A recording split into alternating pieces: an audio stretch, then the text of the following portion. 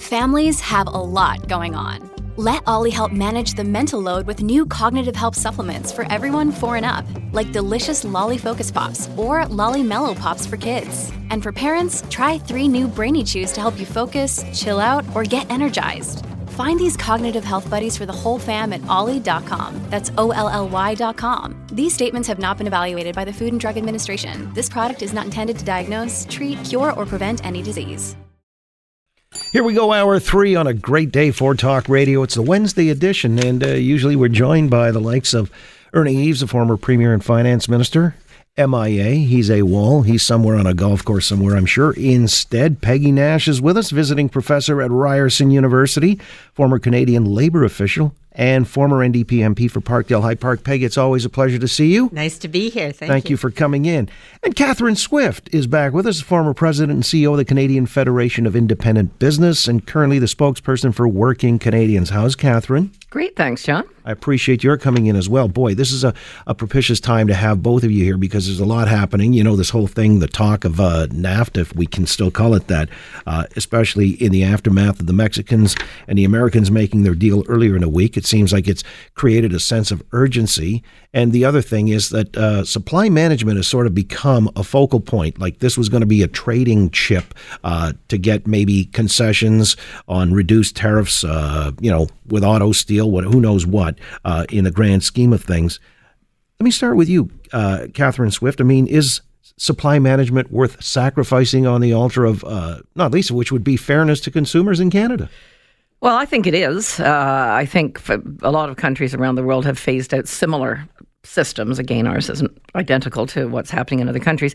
Most countries do, however, subsidize agriculture one way or another, and we've chosen this so-called supply management system. I think what's likely, however, is not a total sacrifice on the altar, but rather an erosion of it. We saw on the European deal there was some watering down of a lot of the provisions. I can see that happening. So I suspect it'll probably phase itself out over a period of time. But again, we know that the whole situation with Trump is unpredictable. So if he says nope, it's all or nothing. I don't think that's impossible. I don't think it's likely, however. All right. Peggy, the supply management, especially when it pertains to dairy, milk, cheese, eggs, and so on, and poultry, it seems like a protectionist racket, doesn't it? Well, it's a way of providing stability for farmers, for producers, so that 1 year there's not a glut to drive down prices and drive them out of business. And then the next year there's a shortfall, which is met overwhelmingly by imports. So it's a way to provide stability. Do consumers pay more sometimes as a result? Yes, they do, but it does provide them with stability and access to a Canadian supply. But here I think I have to agree with something that Catherine said, that I think it is quite possible that there will be some changes to supply management, given that the Liberals are already willing to do that with the European trade deal. I think it would be unlikely that Donald Trump wouldn't say, me too, that I want at least that deal. He may try to press it further. Personally, I as Catherine said, most countries have some subsidy for agricultural products. I'd hate to see us get rid of supply management. Could we increase the amount of foreign domestic input? Perhaps. But I think, our farmers are important, and having some security, they make big financial investments, and having some security for that investment is important for them. All right. I think, too, though, we've seen other countries phase it out, and yet their farmers also do very, very well because we can't export because we've put such clamp on imports.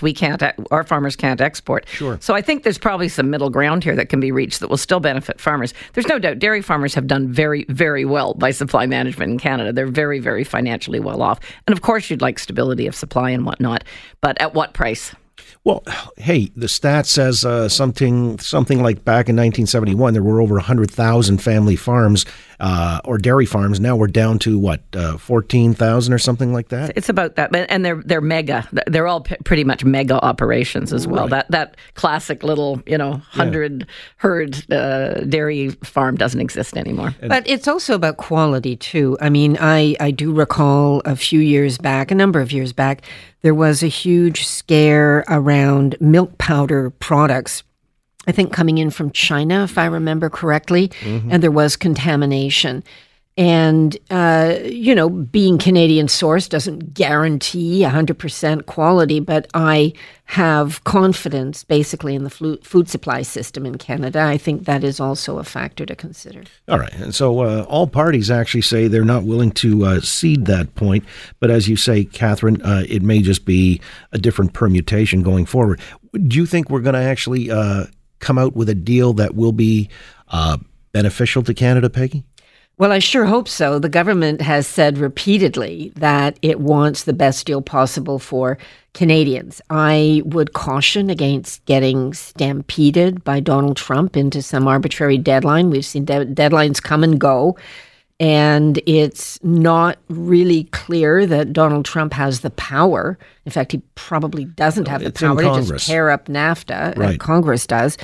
So, I think we do need to make sure we get the best deal for Canada, because whatever we negotiate, we're going to have to live with it for some time. And I would say, we want a good deal for Canadian businesses, but this can't just be a good deal for Wall Street. It has to be a good deal for working Canadians as well. And I think that's something that under the old NAFTA, there wasn't enough attention paid to. There were some labor standards that have never been enforced. And I think setting a minimum wage for half of auto parts is a very good step. $16 an hour in Mexico. That's a good step. These are union jobs now. Yeah.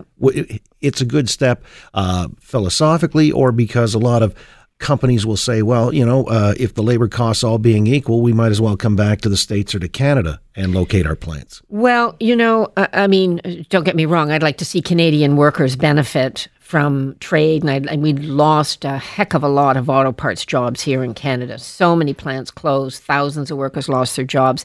I'd love to see some of those jobs come back. On the other hand, Mexican workers didn't exactly make out like bandits here. Even though jobs came, wages were incredibly low. They had business-dominated unions. There was really nobody acting on their behalf. That's why the plants were located there, because it was the path of least resistance. Their comparative advantage was to take advantage of low wages. Didn't really help Mexican workers, I don't think. Sure didn't help Canadian workers. So, is there a way to help raise the floor for Mexican workers? I think that would be a positive thing.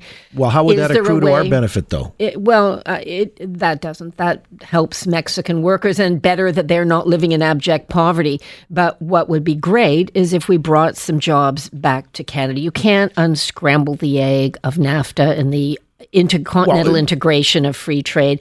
But I think, there are jobs being repatriated in the U.S. I think there could be jobs that are repatriated to Canada. Do you think that can happen? I mean, this idea that if the Mexican wage component is raised significantly, people might say, what the heck, might as well bring the jobs back here. Do you think that could happen, Catherine? Well, I think it would have. Well, I don't think $16 an hour is going to do it. For starters, that's not realistic in the Canadian context. And I think, too, a lot of the jobs that were lost had everything to do with technology as well. Technology, sweeping industries, including autos. So I don't know. I don't know if a lot of those jobs are coming back because, the structure of the industry has changed so profoundly. Our automobile companies are they willing to invest mega bucks back into the Canadian market? I'm not sure. I just don't know. I don't think it's a real possibility. Let me ask you another question pertains to business. Earlier today, Doug Ford announced that come October 1, they're going to drop the component, the cap and trade thing, as they've put forth the bill to kill cap and trade on your natural gas bills. They're going to save you, they say, $80 a year for consumers and businesses up to $285 a year because the reduction will be approximately 3.3 cents per cubic meter in the price of natural gas. The critics are lamenting this, suggesting that you would have done better as a consumer or a business under the old liberal scheme of things where you'd get subsidies and for retrofitting businesses, the windows and energy efficient components to your furnace and so on. But my thinking is I'd rather have the green in my jeans. How do you see it from a business perspective? These business people would save on their natural gas. Well, I think all these investments, if they're worth doing, they should not need to be subsidized. And I think there was a lot of fairly dicey arrangements that were subsidizing some of these improvements that really didn't either make a whole heck of a lot of difference or people were paying much more than they needed to. The market will sort things out eventually. And if it is going to save people money, they should be willing to invest. I mean, a lot of this particular thing isn't a huge big deal in and of itself. I think the important thing is what are they going to do on hydro overall that was totally messed up for, so very many years under the Liberals, and getting rid of things like, electric car subsidies for people buying, $70,000 cars and stuff like that. I mean, to me, this should be no-brainers. And I think it's a move in the right direction. This is what the government got voted in on. That's one of the many things. But, that was one of the things. So they are following through on something that they said they'd do. Peggy, move in the right direction? Or do you think that the whole green energy plan with retrofit subsidies and so on and so forth would be more beneficial to, say, John Q. Public? Well, they did campaign on this. They did get elected on getting rid of cap and trade. This is a summer when, it just seems so many parts of the world are burning up. We had flash floods here in Toronto that created, several feet deep of sewage on our streets. And it just seems to me the climate change thing is urgent and that governments need to act. We don't know if Doug Ford has a plan and if he's going to act on climate change, but getting rid of this plan, saving somebody $6 or $7 a year. Well, it's a little more. No, it's $80 a year. Mm-hmm. So, or pardon me, $6 or $7 a month. Oh, sorry. Okay. On their gas bill. I just think if you pool your money together, there are other things you can do. If you put money invested into transit, if you it's not just home subsidies, although I think encouraging people to have better energy efficiency is a positive thing. But if it's a better mousetrap, this is the point that Catherine was making. The world will beat a path to your door if you. But I can't build my own subway, right? I can't buy my own streetcar. So money from cap and trade went into our cities, into transit. There are individual solutions like retrofitting our homes, but there were also collective decisions that we make as a society. Do I think the Liberals did a great job in bringing in cap and trade and how they did these various deals with companies? No, I do not.